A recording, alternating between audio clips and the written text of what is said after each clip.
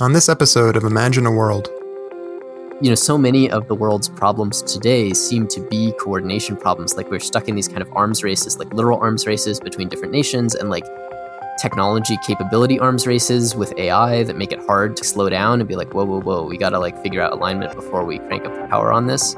So like I'm kind of coming out from a position of doubt. Like I have ideas that I'm excited about, like prediction markets and affinity cities, but these things haven't been tried and there's a lot of kinks that need to be worked out. Part of my excitement about like the decentralized, more like anarchic world where there's lots of different options and things coexisting is because that's a world that's full of experimentation with different social systems and institutions.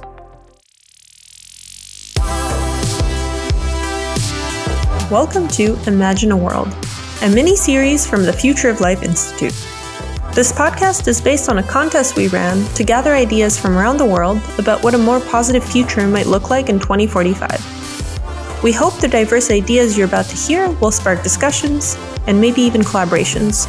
But you should know that the ideas in this podcast are not to be taken as FLI-endorsed positions.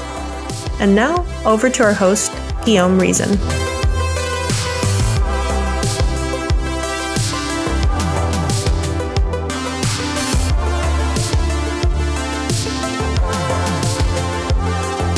Welcome to the Imagine a World podcast by the Future of Life Institute. I'm your host, Guillaume Reason. In this episode, we'll be exploring a world called Peace Through Prophecy, which was a second-place winner of FLI's world-building contest. At its core, you could argue that this world is about community. It asks how technology might bring us closer together and allow us to reinvent our social systems. Many roads are explored, a whole garden of governance systems, bolstered by artificial intelligence and other technologies. Overall, there's a shift towards more intimate and empowered communities. Even the AI systems eventually begin to see their emotional and creative potentials realized. While progress is uneven and littered with many very human setbacks, a pretty good case is made for how everyone's best interests can lead us to a more positive future. Our guests today are Holly Oatley and Jackson Wagner, two members of the three-person team who created this world. Their third teammate, Diana Gurvich, created the digital mural accompanying their submission. Holly Oatley wrote the two short stories. She's a creative writer with an interest in positivity, history, fantasy, and gay culture. And Jackson Wagner is an aerospace engineer with an interest in effective altruism, rationalism, and forecasting. Hi, Holly and Jackson. Thanks so much for joining us. Thank you. It's really great to be here. Yeah, thanks. It's great to be on the podcast. How did you two come to work together on this? I mean, Jackson and I have been friends for a long time, since college, always discussing nerdy stuff together. And yeah, Jackson just came to me with this idea and, asking if I wanted to be part of the contest. And I took a look at it and I've always been interested in world building. I have all these ideas sort of kicking around in my head about futurism and what, designing my own bespoke future society might be like. And I decided, okay, well, let's adapt some of that to this project. Is that kind of how you experienced it, Jackson?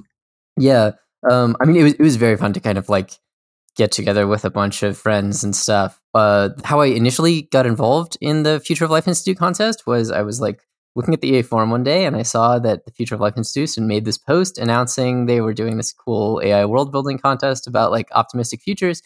And someone in the comments was like, this is bad. What's up with these like really constraining, there were these constraints in order to kind of ensure that we were depicting like a, aspirational world where like a billion people don't like die in some kind of nuclear catastrophe along the way to like the AI future. And some people in the comments were like, oh, it's like so unrealistic to like have all these constraints, or like the future would look so incomprehensibly alien as soon as we get AI that it's like impossible to tell a story that sounds normal or something. And I thought that sounded kind of silly. Like there's definitely a lot of ways that things could go wrong, but there's also a lot of kind of comprehensible, realistic scenarios that I think could be told. So I like got into an argument in the comments about how like actually the contest was reasonable and like it was good and, it wasn't like, misleading or whatever. Then after like going back and forth and writing a couple long comments, I was like, all right, well, like now I've defended this position for long enough that I could have just entered the dang thing, like you only have to fill out yay many short answer questions and stuff. Yeah. So I started like that. But then it turned out to be more work than I thought to think about like all these different things, although it was very fun. So I figured, I couldn't do the art for myself, and I could try and write the stories, but then they would just come off as like the exact same tone as the writing for the short answer questions. So I figured I should find some people, and then just figured, yeah, I mean, I considered like looking for random folks on the internet, but then I thought like, wait a second, like I know some people who write stories and make art. Do you want to say something about your third colleague, Diana, and how they got involved in this? Yeah. So Diana was a friend of Tandina, my wife, and we just were familiar with some of her artwork and thought that it would be really awesome to have her contribute to the project so that we could have some like, nice custom art. I forget like how exactly the idea for like a kind of Disney style like big mural of everything in like timeline form came together, but I don't know. It was really fun to, try and do a visual illustration of like the history of the world rather than, just individual moments. Yeah, it was very cool to see you guys going back and forth and kind of brainstorming together and being like, what if we do it like this? And what if we put this over here? And incorporating some actual, I think you guys said that you incorporated some actual AI designed imagery into that as well. I think it was like Diana doing the characters that are in the image, and then Tandina did sort of a collage of the sort of background pictures, and then they helped weave that all together. I appreciate that the on the worldbuild.ai now that's been like filled with, we've got like some extra artwork courtesy of some DALL-E generations. Yeah, that was me. Super fun. Yeah. Wait, so you're saying that your wife actually generated some of the images for the thing and was not credited? Well, like it was all kind of like a big, I didn't want to submit as 4 people because like then that would, I don't know, then like I and Tandina, who are like basically we're married and stuff, then we would have got like $10,000 instead of $5,000. I see. Right. Very generous of you. Well, shout out to Tandina for her artistic contributions as well. She is the power behind the throne in a lot of ways. I can't say. Nice. I'm curious. So, like Jackson, you're an aerospace engineer by training and do coding, and Holly, you have this history background. How did those perspectives influence the way that you thought about this future? I feel like they have a common origin in the sense that I'm one of those people who grew up reading science fiction. I've always been interested in big ideas, and I've always been sort of like hopeful about and interested in the long-term future of civilization and stuff. I think a lot of what motivates some people to get into space projects, like, engineering rockets and satellites and stuff, is because just in the broad culture, people have this vision of like space as kind of a metaphor or a concrete example of like what humanity will do in the future. So there's this kind of attitude, like the people working at SpaceX trying to make the Mars rockets to go and like, settle this other planet. I have to imagine they're being driven by this similar kind of wanting to think about humanity's long-term future and make the future go well. I think in terms of like the practical details, like, I don't know, I mean, satellite engineering is it's similar to other sorts of like finicky engineering where you're just building stuff and dealing with different constraints. Maybe there is some attitude of kind of like, I don't know, trying to be realistic in a certain way that is taught by engineering, but that's probably taught by a lot of different disciplines, including like getting a realistic picture of history. Yeah, but I think there's a common origin in terms of just being excited about the future and wanting to go well. Yeah. And my experience has been, studying history. I say I'm a student of history as well as a teacher of history. I really want to try and understand these past societies, how they worked, how sort of the logistics of everything in them came together, the ideas, the resources that they had at their disposal, all these sort of interlocking systems. And then, in my writing, I kind of often turn that outward and try and think about, okay, how to design a society, design a reality. And I think I took a lot of that sort of thinking about the future as a historian might, possibly even, in the back of my head, what does a future historian say, looking back on our era and what kind of world could be, looking back at us. So thinking about all these things and, turning it to the future instead of the past. And it fits well with a lot of my natural inclinations and what I like to learn about and to think about. It's a really cool kind of reversal there of thinking about imagining the future as backwards history. Right? I've even in some of my story ideas, I haven't gotten to them yet, but some of my story ideas for other like futurist projects would be, you know, a future historian, you know, analyzing the early internet age or whatever you might call it. I think that could be very fun. Yeah, I've thought about that too. Like imagine like a really, really far future person, like the only data they have from our whole era is like one teenager's video blogs and like what do they make of us? Right? Yeah. What gets lost, what gets saved, and like what are their tropes of like how they describe us in the same way that, you know, historians have tropes of describing, you know, the Roman Empire and things like that, which may or may not be accurate. Yeah. Very interesting. It would be so fun. Super fun.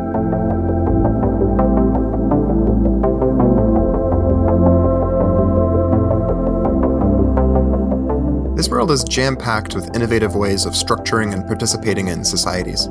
Many of its inhabitants are deeply engaged with their local communities, and they seem to really benefit from this. I wanted to take a few minutes to understand how concepts like prediction markets or affinity cities might provide people with this genuine sense of belonging and influence. So Jackson, before we get into some of the specific concepts that your submission explores, could you just give us kind of a 10,000-foot view of the arc that your world goes through? I think the kind of big picture structure of our scenario from 2022 to 2045, I tried to reflect this in the artwork that we put together and Diana's beautiful illustrations. So if you're looking at the artwork, you can see that our story has this sort of 3-act structure where at first you have all this kind of decentralized innovation and different communities spinning off their own things, different governments trying new things, all kinds of different AI technology just being developed kind of all over the place by different organizations. And it's this world of like kind of rapid change and economic growth and new ideas and experimentation. And it's kind of this bewildering, almost sort of hard to control, but like seems like things are going well, pace of change. And then the second act is the Flash Crash War, which is this kind of near miss conflict between the US and China, where you have this tense standoff. And then you have these AI systems that, you know, neither side fully understands, that are just in charge of like sensor fusion and, you know, dispatching forces and stuff. And, you know, because the AI systems are like not totally understood, you end up setting off this like diplomatic crisis where like both sides kind of interpret the aggressive signals of the other. And then they start moving the forces around too rapidly based on the AI signals. And, you know, both sides think they're being invaded by the other. And so then that acts as a catalyst that is sort of symbolic of like this totally decentralized, full speed ahead, you know, economic growth and technology developments, you know, with no international coordination over it, is not a model that is going to work long term because this AI technology is just too powerful and it can easily kind of go out of control. So that acts as a catalyst that gets people thinking, you know, less about competing with each other and more about like, hey, we need to coordinate to deal with this common problem and create a solution that's amenable to, you know, humanity overall. So then the middle image in Diana's painting is an image of the Delhi Accords, which is our name for a big kind of like nuclear non-proliferation-esque, but much wider in scope kind of agreement that is signed by all the countries to coordinate on AI safety research to make sure that we can, as we make these systems more and more intelligent, that we make them aligned to human values and kind of like controllable, and also on sort of like suppressing AI technology outside of this, you know, to make sure that we buy enough time for this crucial research to happen. We're kind of going to like centralize this dangerous technology, just like we did for, you know, nuclear weapons and uranium ore and stuff. And also sort of setting some ground rules for, you know, like making sure that the international system of nations doesn't get too upended, or that like economies don't become like spectacularly unequal, and kind of putting a little bit more human intention onto what before had been a kind of decentralized path of just like growth and boom and bust. And then after that, in our painting, we're just kind of depicting this optimistic world that's going forward with more sort of human control and like participation to create the kind of world that we want to be in. Yeah. I want to take a moment to talk about prediction markets. So this is kind of new to me. I've been reading about them, but my understanding is basically it's a betting system in a way where people can put their bets on how likely they think certain outcomes are. And if they're correct about that, then they get money. And if they're wrong about it, they lose their money. Yeah. And so this is a way of betting that is reinforced by people's interest in not losing money. and it basically sources common knowledge from a large group of people about what the future will hold?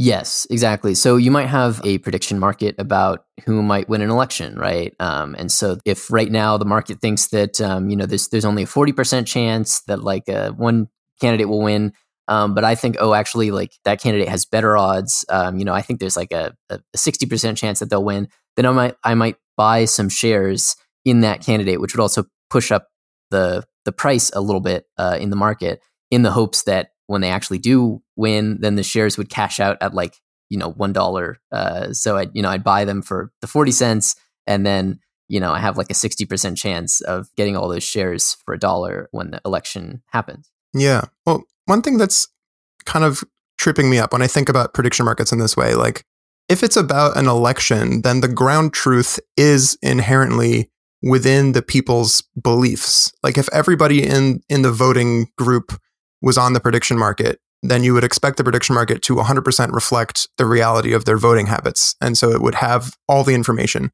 But when you talk about something like an economic policy, for example, then what you're capturing in a prediction market seems more like the average belief about the impact or efficacy of this policy. And like, is there really that much reason to believe that the wisdom of the crowd will be right about that? Yeah, I mean, well, this is where it gets into a lot of detailed theorems and things about market efficiency and stuff. So on the one hand, it's not just voting, right? Because if I don't have much of a belief or something, then I might not participate in some election market or something, versus if I'm super nerding out and I've built all these computer models and stuff, or I just have a really, really firm belief, then I might be motivated to put in a lot of cash on one side and kind of express my certainty or strength of belief. Yeah. Things like that. Yeah. So the prediction markets are just one element. There's a whole ton of really interesting little elements that you've written into the story in all these different governments.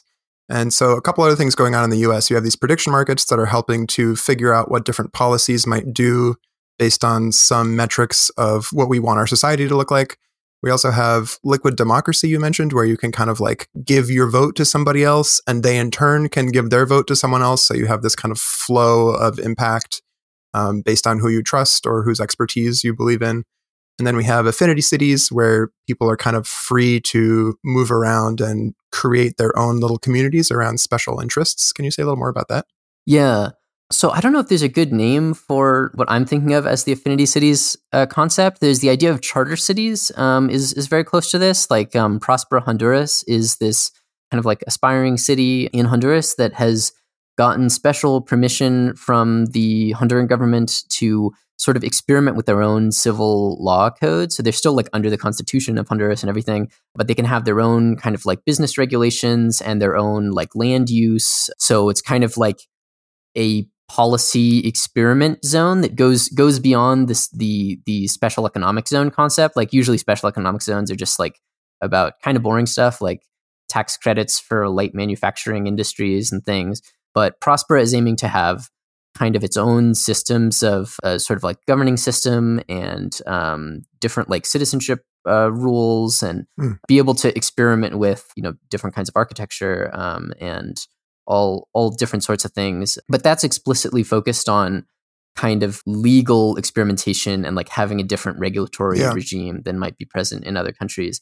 Versus one of the things that I think has a lot of potential is just the possibility for people to create basically intentional communities that have shared cultures or shared goals without needing to get their own semi-constitution or anything. So I see that being very democratic in a way, because you can sort of opt into the society instead of trying to vote and fight over what your society is going to be about. You can kind of go from place to place and find the place that matches you the best.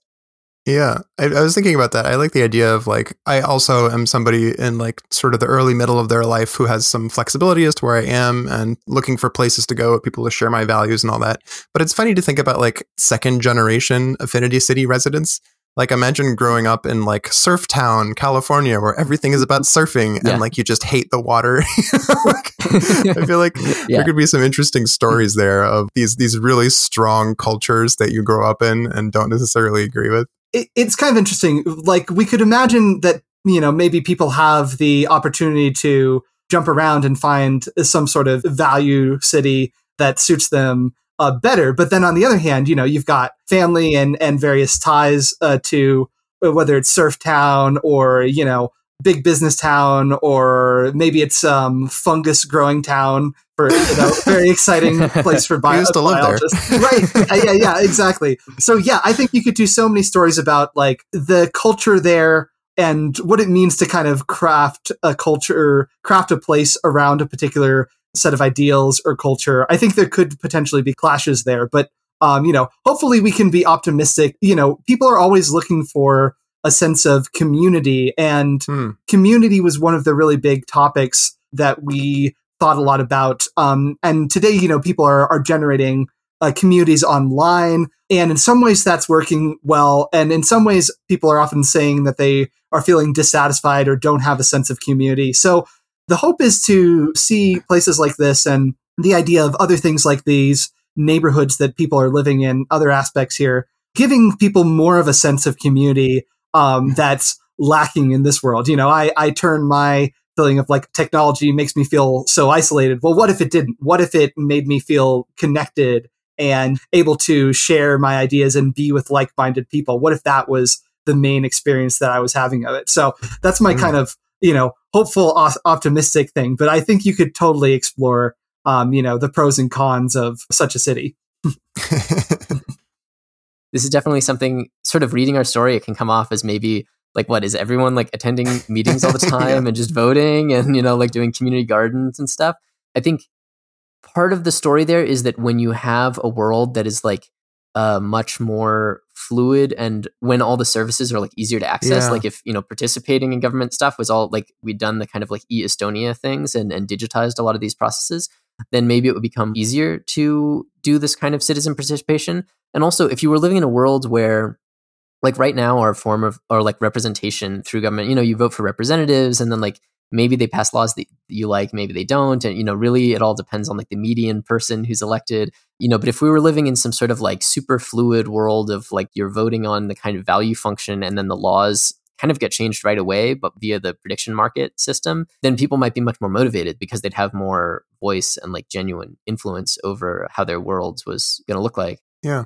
They might participate more. Yeah, there's this element where you describe people kind of like doing their work while they're walking around and having like AR headsets that are unobtrusive and they can just kind of interact with computer systems, not sitting at a desk and focusing, but like, moving through the world and doing it. And I could even imagine these kind of governance interactions being more like talking to your roommate about who takes out the trash. Totally. You can have these kinds of interactions that shape your environment in helpful ways that are worth doing, even if they might seem imposing with today's technologies and systems. Yeah. Or like, I don't spend a lot of time going to community meetings, but I do spend a lot of time like just randomly talking about, politics and stuff like that. So that, there might be almost more of a blend into daily life of this future kind of like AI enabled advanced social technology. Interesting. Yeah. And I think the one phrase that might sum a lot of this up is like the idea of building things together, whether that's on the small scale or the large scale being these giant, amazing construction projects and things like that. But the small scale is,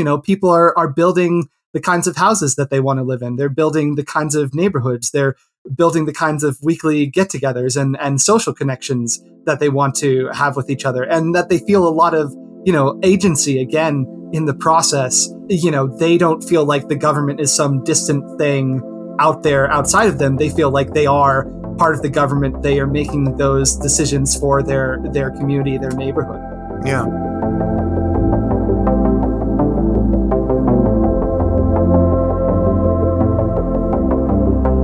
By the end of this world, things are going pretty well. AIs have been recognized as having some rights and are generally empowering rather than harming humans. But this outcome was by no means assured. Humanity had to weather sudden military events like the AI-driven Flash Crash War and find approaches to global coordination in the face of massive change and uncertainty. We had to work together to navigate these challenges and ensure a safe path to developing stable AI systems. I wanted to hear more about how these threats were approached in this world. Well, I wanted to zoom out a little bit and look at the higher level story in your world where we have this kind of pivotal moment that you're calling the Flash Crash War that really changed the way that AI is treated and the way that different parts of the international society kind of work together on it? Maybe you could describe a little bit of that. So the Flash Crash War was kind of a near miss type scenario where I'm imagining going from a world of kind of like decentralized AI technologies being developed by militaries, by private companies, by like, just all kinds of different groups. And we're kind of like racing toward the brink without that much top-down control. It's changing the balance of different technologies, including like military technology. So it's like kind of destabilizing the world, but then we end up with this scenario where you kind of just have AI sensors that are like misperceiving the other side. Like, so it's almost like the two sensor systems that are constructed by the militaries on each side of this like tense standoff situation kind of like get into this unintentional like feedback loop of like sort of signaling to each other, which really is not that different from what happens oftentimes in like human-led wars, but could happen at a faster pace and with less understanding. And that kind of acts as like a trigger for the world to step back and be like, whoa, there's got to be more coordination over this. There's got to be kind of like international cooperation against this kind of common threat of this unstable technology. Yeah, I sort of did the second story as government people looking back on this experience. And one of the things I wanted to stress was, nobody was like going in, war hawk, like, oh, we got to get the United States. Oh, we got to get China. It was all something that was a failure in these systems causing this kind of feedback loop. And I was thinking a lot about the Cold War, and I was thinking about, people like Stanislav Petrov, who realized that what they were seeing was an error and prevented a world nuclear war. I think it's a very similar sort of thing here, that both of these protagonists of this story were people who were involved in, saying, okay, let's bring some human double checking to this. Let's let cooler heads prevail. And I think in a way, it's kind of like the overall outcome of that is that cooler heads not only prevailed, that the cooler heads are in charge, and people who are like thinking carefully about these kinds of risks and how to guard against this kind of scenario happening again. Those are the people who are making this world as it is and who are creating all this international cooperation and unity.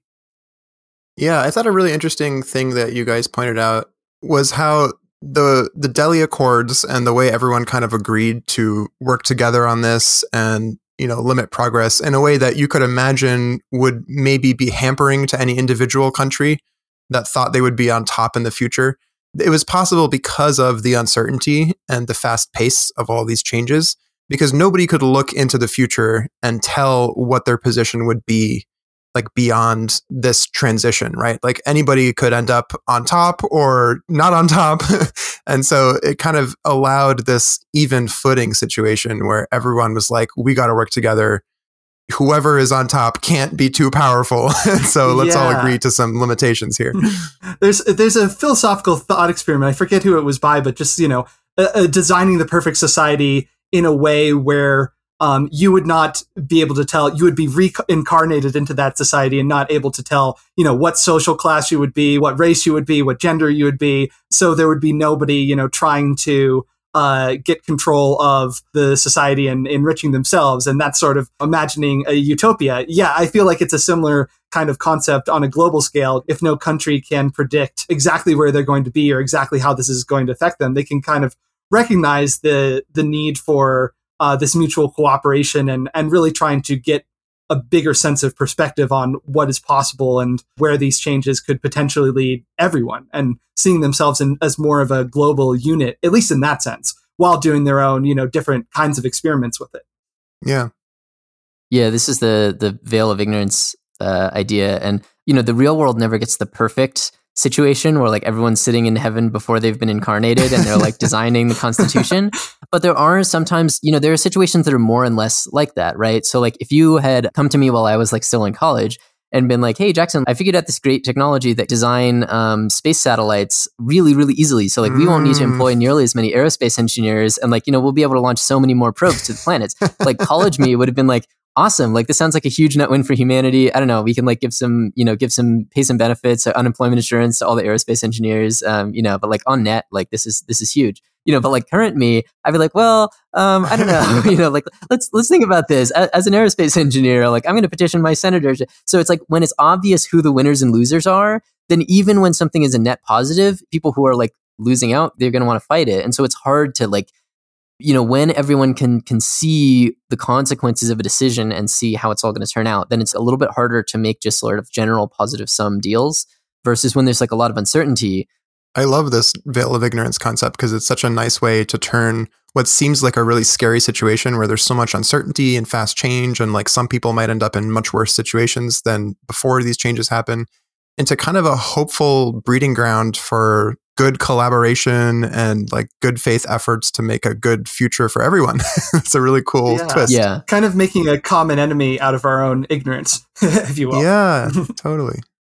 Yeah, and I think a lot of the things that we imagined like might go into a kind of international like coordination on AI agreement were things that were trying to kind of mitigate that uncertainty, right? So like maybe AI technology would make the economy like way, way more unequal and just create this kind of like lords and peasants situation where like the people who are controlling the technology that can do everything just accrue all the resources. So maybe you kind of pass, a sort of international law that says like, hey, we're going to mandate that like the level of inequality in our economies doesn't exceed a certain amount, so that if it gets bad enough, then we'll just start taxing the top and paying it out to the bottom, just to make sure that like things don't go too crazy. Or another one would be kind of on the international stage, like we're going to have joint collaboration, kind of like the inspections that people do of nuclear programs of different countries, but even more closer collaboration. Like there's going to be a unified project. We're going to kind of decide, as a species, how we're going to use AI rather than racing and like, if America gets it first, then they get to do an American singularity. Right. And like if China gets it first, then they get to do a Chinese singularity and so forth. Nobody would want that. Yeah. And another tool that you use in your world to kind of control things and slow things down is just like controlling the pipeline of like the chips and the other parts of these advanced computing systems that are necessary to actually develop them. And also kind of having the most advanced AI systems in these cages of research labs, which is featured in Holly's second story. I thought that was a really interesting story thing too. I found myself thinking about these three like potentially superhuman AIs that are just kind of hinted at in that story and what their experience would be like. I mean, if you're making a lab to hold these potentially dangerous creatures, intelligences that you're creating, you probably don't want to let them know that they're in a lab, against their will. So then you start to imagine that you're this being that's awakening in a world that you slowly maybe realize is like an invisible cage.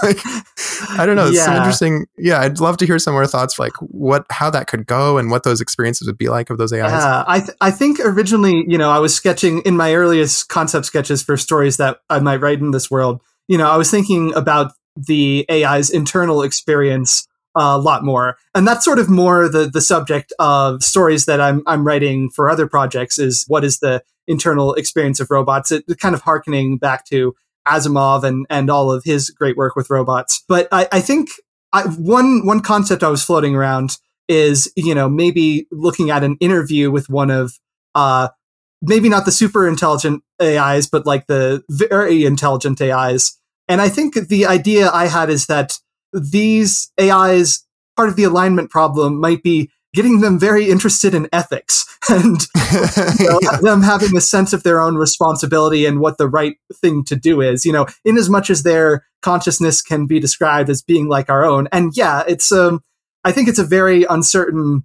future on a certain level at the end of the story, but sort of like just as we started doing the Delhi Accords and we went forward with hope that, we could get a handle on this thing, and we did. The hope is that the super intelligences that are coming up down the pipeline will be a positive impact, and that, a lot of smart people will work together to figure that out. Hopefully, the super intelligences aren't offended at being sort of walled off for a while. Yeah. I almost imagine them as like children in the process of kind of growing up, and when they can finally, hit their adulthood, then they're ready to take on the world and to be part of the world and to be responsible citizens. That'd be the ideal scenario anyway. And hopefully when they look back, they understand why we didn't let them play with the nuclear buttons. We start talking about, being nice to the other kids really early on. Yeah. It's also interesting to me, like, even outside of this sort of adversarial or like caution-based approach of just keeping them safe, if everything pans out really well and these AIs are like somewhat smarter than us and they're super aligned, they want what's best for us. Like they love us. They're like our children in some way. Mm-hmm. What if they can't fulfill our hopes for them? What if they're just slightly smarter than us and we're all looking to them and they're like, God, they have no idea that I don't know what I'm doing. And we want them to create something even they don't understand. And how are they going to do that? You know, there's also an interesting story there. The best case scenario. Right. It's sort of a leadership position, you know, people are looking to people in positions of power and, you know, it's like, I want you to, you know, protect the country, to solve my, you know, economic problems, to take care of my crops. And meanwhile, this king is just sitting there and is like, well, I can't explain to you all the reasons why that won't work, or I can try, but it might be a little bit hard. So yeah, I don't know. I think we might undergo some difficult conversations, but again, I almost feel like the parent-child metaphor, only in this case, I guess the AI is taking the role of the parent, saying, you know, like, okay, I have more perspective on this than you. And, you know, here's how I can try to help you understand this at the very least. Yeah. One thing that's kind of an assumption in this whole concern about AIs like taking off too quickly is that people will want them to, or like will be okay with handing over power. And one thing I'm curious about is like, could you imagine a world where that doesn't happen? What if we have like liquid democracy and all these kind of empowering things that let people make policy changes?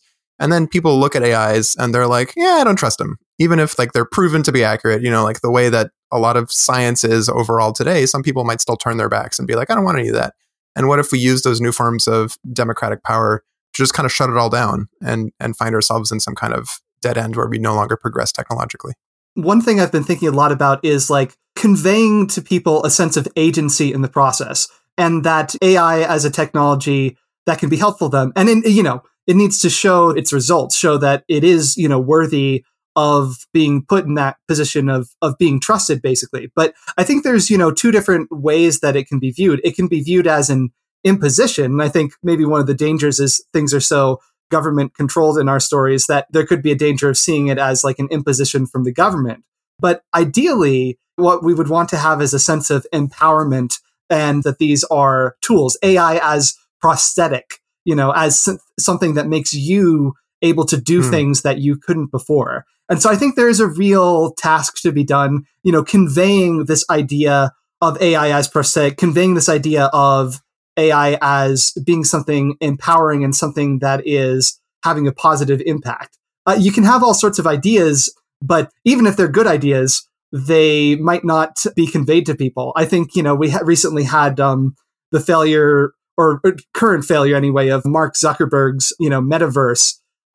It seems like it's not really taking off the way that he wants it to. And I think part of that is, you know, because people didn't see or haven't seen yet that there is something in there that they might want or find compelling. So I think there is something to be done. And I'm not sure if this is the role of the government or other institutions, or maybe everybody together to kind of, you know, this has to be an artificial intelligence that is, you know, working for us and helping us meet our personal goals, you know, that can be trusted.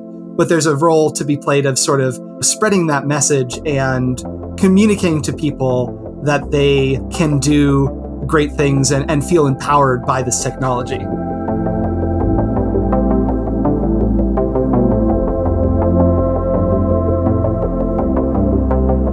Improved governance tools aren't always top of mind in science fiction. It's pretty easy to imagine a futuristic gun or high-tech power plant. But what about a superpowered democracy? In this world, social systems are clearly presented as technologies, and their development plays a key role in the storytelling. I wanted to hear about Holly and Jackson's inspirations and their thoughts about why this kind of story may be somewhat rare in popular depictions of the future. Often when governments are featured in fiction, they're typically like one end or the other. They're like a mostly dystopian or mostly utopian. And your world really positions government and policy as tools that can be developed by an AI, just like any other technology could. And I'm curious if there are any other examples that inspired you to think of it this way, or how you see this kind of treatment happening in our culture. Yeah, I mean, there's so many. I think we do tend to go to extremes, and we tend to depict societies that are very absolutely good or absolutely utopian. I think probably one of my biggest inspirations would be The Dispossessed by Ursula Le Guin. the subtitle of it is An Ambiguous Utopia. And I like that a lot, because what she did is she basically proposed to, the anarchist, somewhat, you might say, communistic society that evolves and emerges after this revolution on this moon. She shows that society. And what I love that she did is she said, okay, I'm going to try and create the utopia that would be most satisfying to me. And then I'm going to kind of pick it apart and show, how there would be people who are discontented within this system, and what are the sort of limitations of any particular idea of this utopia. So even in a utopia, there's going to be logistics, there's going to be challenges along the way to getting there. For the flip side of this, you could think about something like the series Terra Ignota, also known as, by the name of the first book, Too Like the Lightning, which is this very wild and bizarre future, and maybe sort of inspired some of the sense of, outlandishness that I've been trying to cultivate. And in that society is kind of like a development of all the affinity cities that Jackson's been talking about. You have these giant cultures that anyone can join around the world, and they have become completely unmoored from geography, and they have different principles. For instance, you can have one that's like absolute authoritarian, except that you can leave at any time. And then you have another one, which is fun, right? And then you have another one that's fun, like about like cultivating human excellence. And you have another one that's like caring. And then you have one that's basically, structured like a business. And you have all these beautiful systems. And then we slowly see over the course of these novels how this system falls apart. And it's not anything that any one person wants. Every single person involved wants it to continue, but it's not the individual people involved. It's so much as the systems, and that there are these sort of historical forces at work that are larger than any one person. So I guess that's kind of, a lot of different angles on this. But in terms of thinking about utopia or dystopia, I guess I want to stress that utopia is made by people, that there's, is an effort to create it. And there's, just as like we're trying to solve problems of governments today, and the governments that we do have would be wildly surprising and outlandish to people hundreds of years ago. We're trying to create the governments of the future, and that takes, people collaborating and, multiple people working together. It's not just individual efforts. Yeah. Yeah. Both of the examples you gave have this kind of pluralism where you have at least two very different models of governance that are kind of coexisting, and people might be able to go back and forth between them. And it strikes me that's kind of one end of a spectrum of what the future could look like. You could imagine we'd all come together into some kind of like global society that mostly has the same rules. Or as in your story, we'd have this continuing diversity of like different experimental models going alongside each other. Do you have any thoughts about like which of those is most likely in the long run, or which of those would be more desirable for you? Yeah, I mean, there's definitely there's like some aspects of our story that are almost like totalitarian, right? Like, or have this kind of like global coordination between all the governments that are like suppressing AI technology in order to develop it safely, right. Like controlling the semiconductor supply chains and all these sorts of things. And then other elements that are like hyper libertarian or like anarchic in terms of just like having laws get passed automatically based on what the markets say will like optimize this function that's being voted on by all the citizens, or being able to leave and join all these different communities. I mean, I'm not sure in terms of what's likely for the future. I think one of the constraints that was like driving a lot of the story, like I mentioned earlier, was trying to imagine the transitional story of like, this seems like a really difficult challenge. How do we get from here to like a bright future that's also kind of strong enough and good enough at like decision making, executing on ideas that we could handle this challenge? So I think a lot of fictional like examples of different government systems are almost kind of portraying like an end state, or like, they're portraying like an extreme position versus. So one of the stories that I was inspired by is Eliezer Yudkowsky has this book, Inadequate Equilibria, which is like a basically nonfiction book in which he kind of just like rages about the ways that different social institutions are broken in the real world. And then he also has this setting from a long kind of like internet fiction that I haven't read, but this called Doth Ilan. And this is this kind of like fantasy of a world in which people were naturally just like way better at coordination than they are in our world. And so they're able to solve a lot of problems that we can't in our world. So for instance, like, in our world, maybe we have too many veto points around like the kind of construction of new infrastructure, right? Because like somebody is in the way of that, and how do we properly compensate them for the fact that we're going to change their neighborhood or something? But in the world of Dathalon, like everybody would like sign a bunch of crazy contracts, like in the John Rawls thought experiment, and then like it would all go according to plan, because everyone is just kind of like born with like a John Rawls tier ability to coordinate. So I was kind of inspired by that world because, so many of the world's problems today seem to be coordination problems. Like we're stuck in these kind of arms races, like literal arms races between different nations, and like technology capability arms races with AI that make it hard to slow down and be like, whoa, we got to like figure out alignment before we crank up the power on this. So in order to imagine like, okay, how do we get from here to like the world of Dathalon? Like I'm kind of coming out from a position of doubt. Like I have ideas that I'm excited about, like prediction markets and affinity cities, but these things haven't been tried, and there's a lot of kinks that need to be worked out. So part of my excitement about like the decentralized, more like anarchic world where there's lots of different options and things coexisting is because that's a world that's full of experimentation with different social systems and institutions built. Yeah. The diversity of what's going on in your world is kind of dazzling. I mean, it's hard to even touch on all the different concepts that are playing out at the same time. And I feel like maybe that's part of the reason it's hard to imagine stories like this, like in popular media. I mean, even The Dispossessed is like these two societies that are being, weighed against each other. And that's like a whole book about it. And I haven't read Terra Ignota, but it sounds like there would be a lot of exposition that needs to be done to figure out what's going on in all these different varied worlds. Yes, that is the challenge to like starting it the first time, is you're having so much thrown at you. Right. But it could be an interesting exploration, I think, of, maybe like, we have this very diverse world that's coordinated. Okay, how do we break a very diverse world that's coordinated? What does it look like when that kind of system fails, when the coordination system fails? I think that's one of the many questions that series is exploring. That's very interesting, but that story can't be in the background. Like you can't have that be the background and then have like Star Wars on top of it. It's just too much. Yeah. I really like this concept of using democracy and different forms of governance as like tools and experimenting with them. And one example in the real world that I'm pretty excited about is in Taiwan. Are you familiar with Audrey Tang, the digital minister of Taiwan? Yeah, definitely. Yeah, so she's doing a bunch of really cool things, just in improving the transparency and accessibility of the Taiwanese government, empowering people to make their own like apps to interact with the government, and also working on social media platforms that will help people figure out where they have overlap and alignment in their positions on things. So this is an example of somebody who's like really trying this stuff out. And I believe she's actually a conservative anarchist. So like, she says she doesn't want states in the future, but like this is the best she can do of like contributing to the empowerment of all the citizens of Taiwan. Yeah. Are there any other like examples like that, or do you have any thoughts about her work? I'm just curious. I'm just learning about her just now, but I'm finding her fascinating.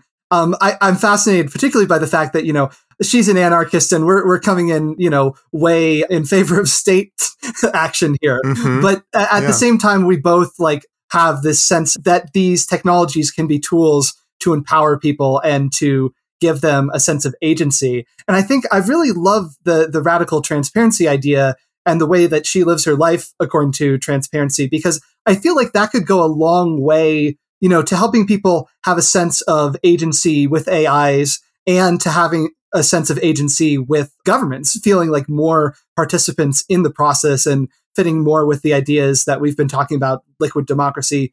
I think making people feel like they are moving and part of the system, and not in an illusory way, but like, actually giving them a role in moving and shaping the world. I think that's just fantastic. Yeah.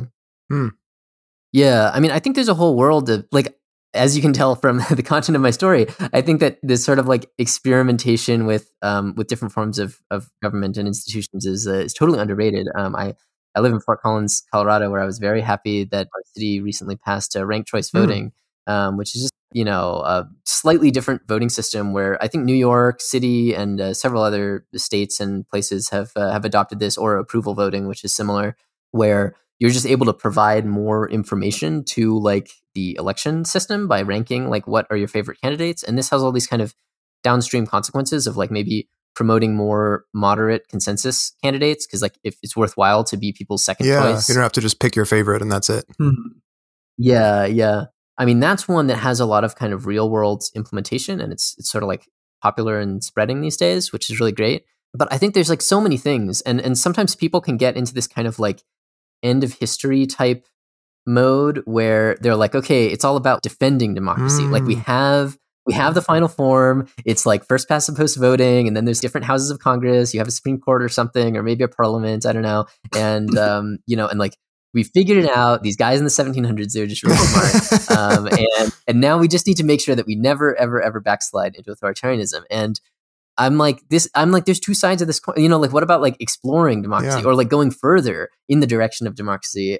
There's just a lot of different ways to do things. Like right now, our whole conception of local participation or like local governments is often based on like a few people showing up to in-person meetings and almost kind of like overruling the vote of the majority of the people or something if they want to like stop construction somewhere. And we just chose to create that system, giving like a lot of voice to, some people who show up to meetings. But we can imagine creating totally other systems. So like one thing that I'm interested in is this idea of quadratic funding by Glenn Wheel is involved in this, and also Vitalik Buterin, one of the leading creators of the Ethereum cryptocurrency. And this idea of quadratic funding is it's this kind of funding mechanism that's designed to like, normally people don't have much of an incentive to give to charities, even local charities that they themselves benefit from, like their library, because there's kind of a free rider problem. And the way that we solve that now is like we have local governments, everyone is forced to pay taxes, and then there's like a council that decides how the tax money should be spent in the budget. But you could imagine doing this almost algorithmically by having this kind of like everyone pays taxes, that goes into a matching fund, and then individual people make charitable style donations to local organizations in their community, like firefighting or police or, like landscaping or whatever. Then the donations are kind of multiplied by the matching fund in a way that's determined by this like quadratic algorithm based on how many people have donated. Yeah. It's this kind of like technocratic detailed thing, but it's a way of, it's this really exciting proposal that kind of turns this seemingly insoluble, like kind of free rider tragedy of the commons problem into a way to actually encourage people to like give community funding to the things that are actually helping people the most in their daily lives. So it's sort of making charitable contributions a little bit more like voting. It's kind of recognizing even small donations. They're kind of a signal to the system of like, hey, this organization has a lot of broad support. It's providing value to a lot of people. Versus if you just have one person giving a ton of money, then that is not matched as much by the system, because like, well, it's probably just this one person is getting benefit from it and not the whole community. So there's less need for like a community subsidy of it. So it almost has, in a kind of big picture philosophical sense, it's almost similar to prediction markets, because both of these are kind of living in this spectrum between like everyone gets one vote kind of voting power and a kind of economic world where it's like, well, some people care more or they have more information or they benefit more from it, so they're going to spend more. And like there's a lot of situations where you want to use the information of different people giving different amounts or caring different amounts about different issues, but you don't want to like give all of the power to that. So you kind of want to interpolate between equal voting power and these kind of like different weighting schemes. Yeah, that makes sense.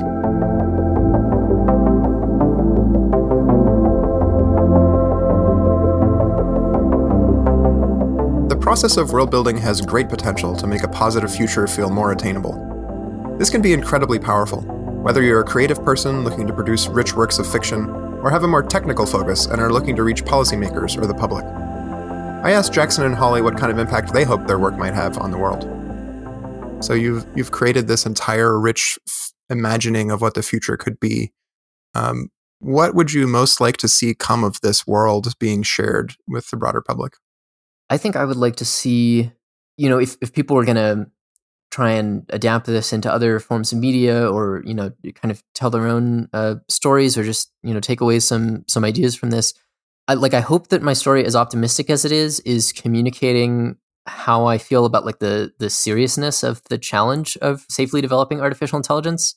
And I try to like cram in a lot of the things that I find most inspiring and that like make me most excited about the future.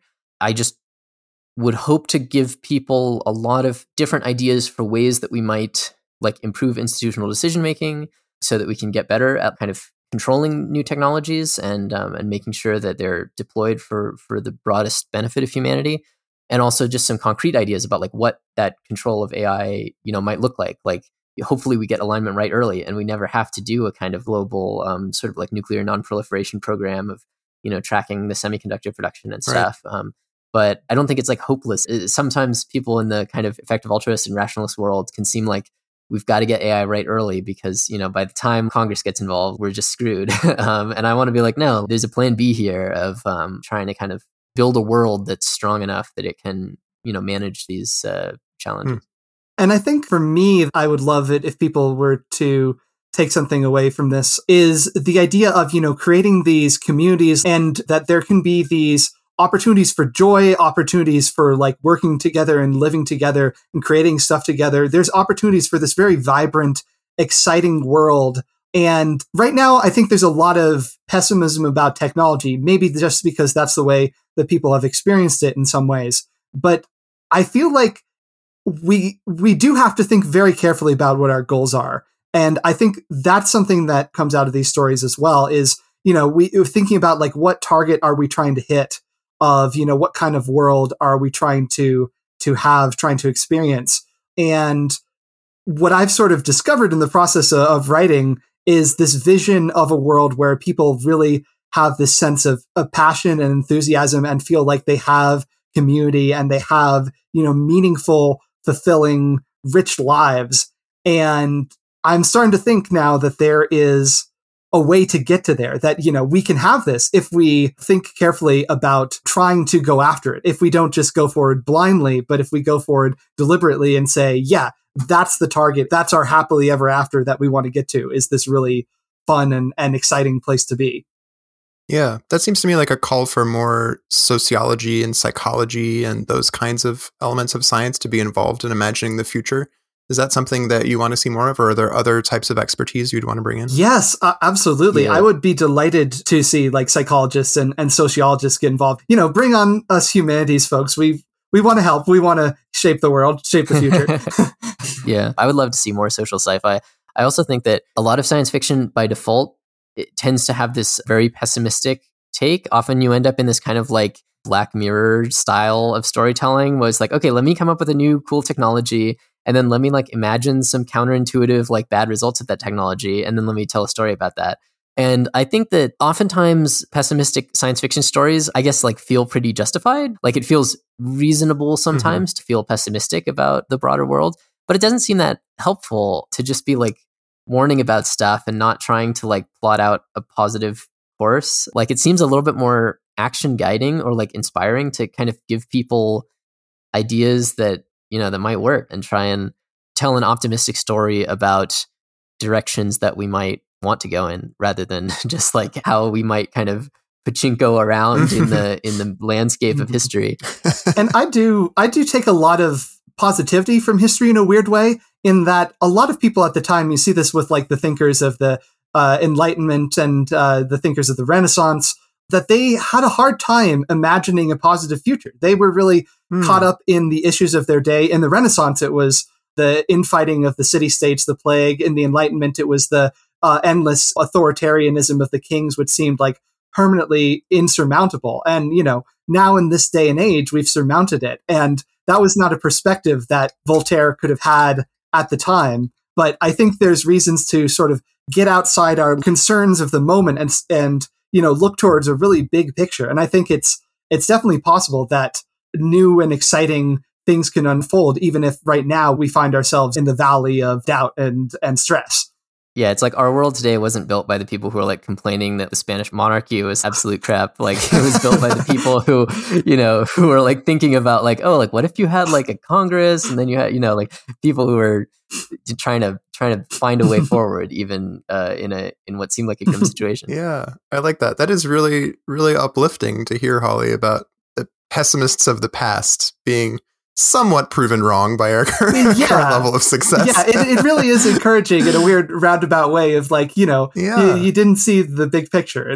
And I think, it's good to look to the long term and cross our fingers for the long term. And I do feel like the historical forces that I see moving the world, a lot of them are the winds of positive change. So I think I can, have reason to be optimistic, if not certain, definitely optimistic. Nice. Yeah, we've covered a lot of ground. This is a really rich conceptual world, and I'm excited for our listeners to go and check it out on the website and learn more. You have a lot of nice hyperlinks in your submission that I also enjoyed diving into. So yeah, thanks so much for chatting about your world with us. Oh, it's been an absolute pleasure. It's been a great nerding out and thinking about all the great possibilities that are possibly going to come down the pipeline. Yeah, well, thanks so much for having us on the podcast. It's been a super fun conversation. Definitely go check out those hyperlinks. And yeah, I love what you guys are doing here at the Future of Life Institute.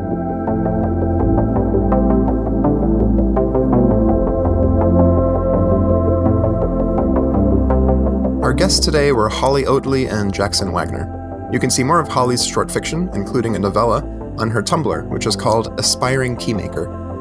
If you'd like to hear more of Jackson's ideas, check out his new blog called Nuka Zaria, that's Nukazaria, where he offers insights into new cause areas that might be worth charitable investments. Their third teammate, Diana Gurvich, created the digital mural accompanying their submission. You can see more of Diana's work on her Instagram, Mr_Dirtlord, where she shares her sunny, pensive gouache paintings and some playful ceramic works.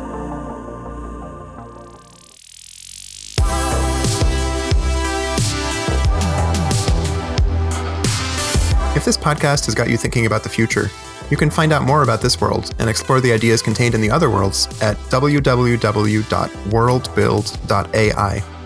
We want to hear your thoughts. Are these worlds you'd want to live in?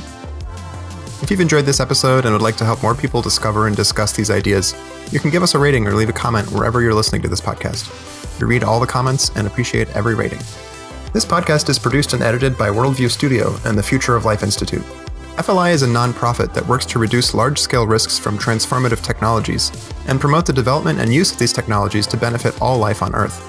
We run educational outreach and grants programs and advocate for better policymaking in the United Nations, US government, and European Union institutions. If you're a storyteller working on films or other creative projects about the future, we can also help you understand the science and storytelling potential of transformative technologies. If you'd like to get in touch with us or any of the teams featured on the podcast to collaborate, you can email worldbuild@futureoflife.org. A reminder, this podcast explores the ideas created as part of FLI's World Building Contest, and our hope is that this series sparks discussion about the kinds of futures we all want. The ideas we discuss here are not to be taken as FLI positions. You can find more about our work at www.futureoflife.org or subscribe to our newsletter to get updates on all our projects. Thanks for listening to Imagine a World. Stay tuned to explore more positive futures.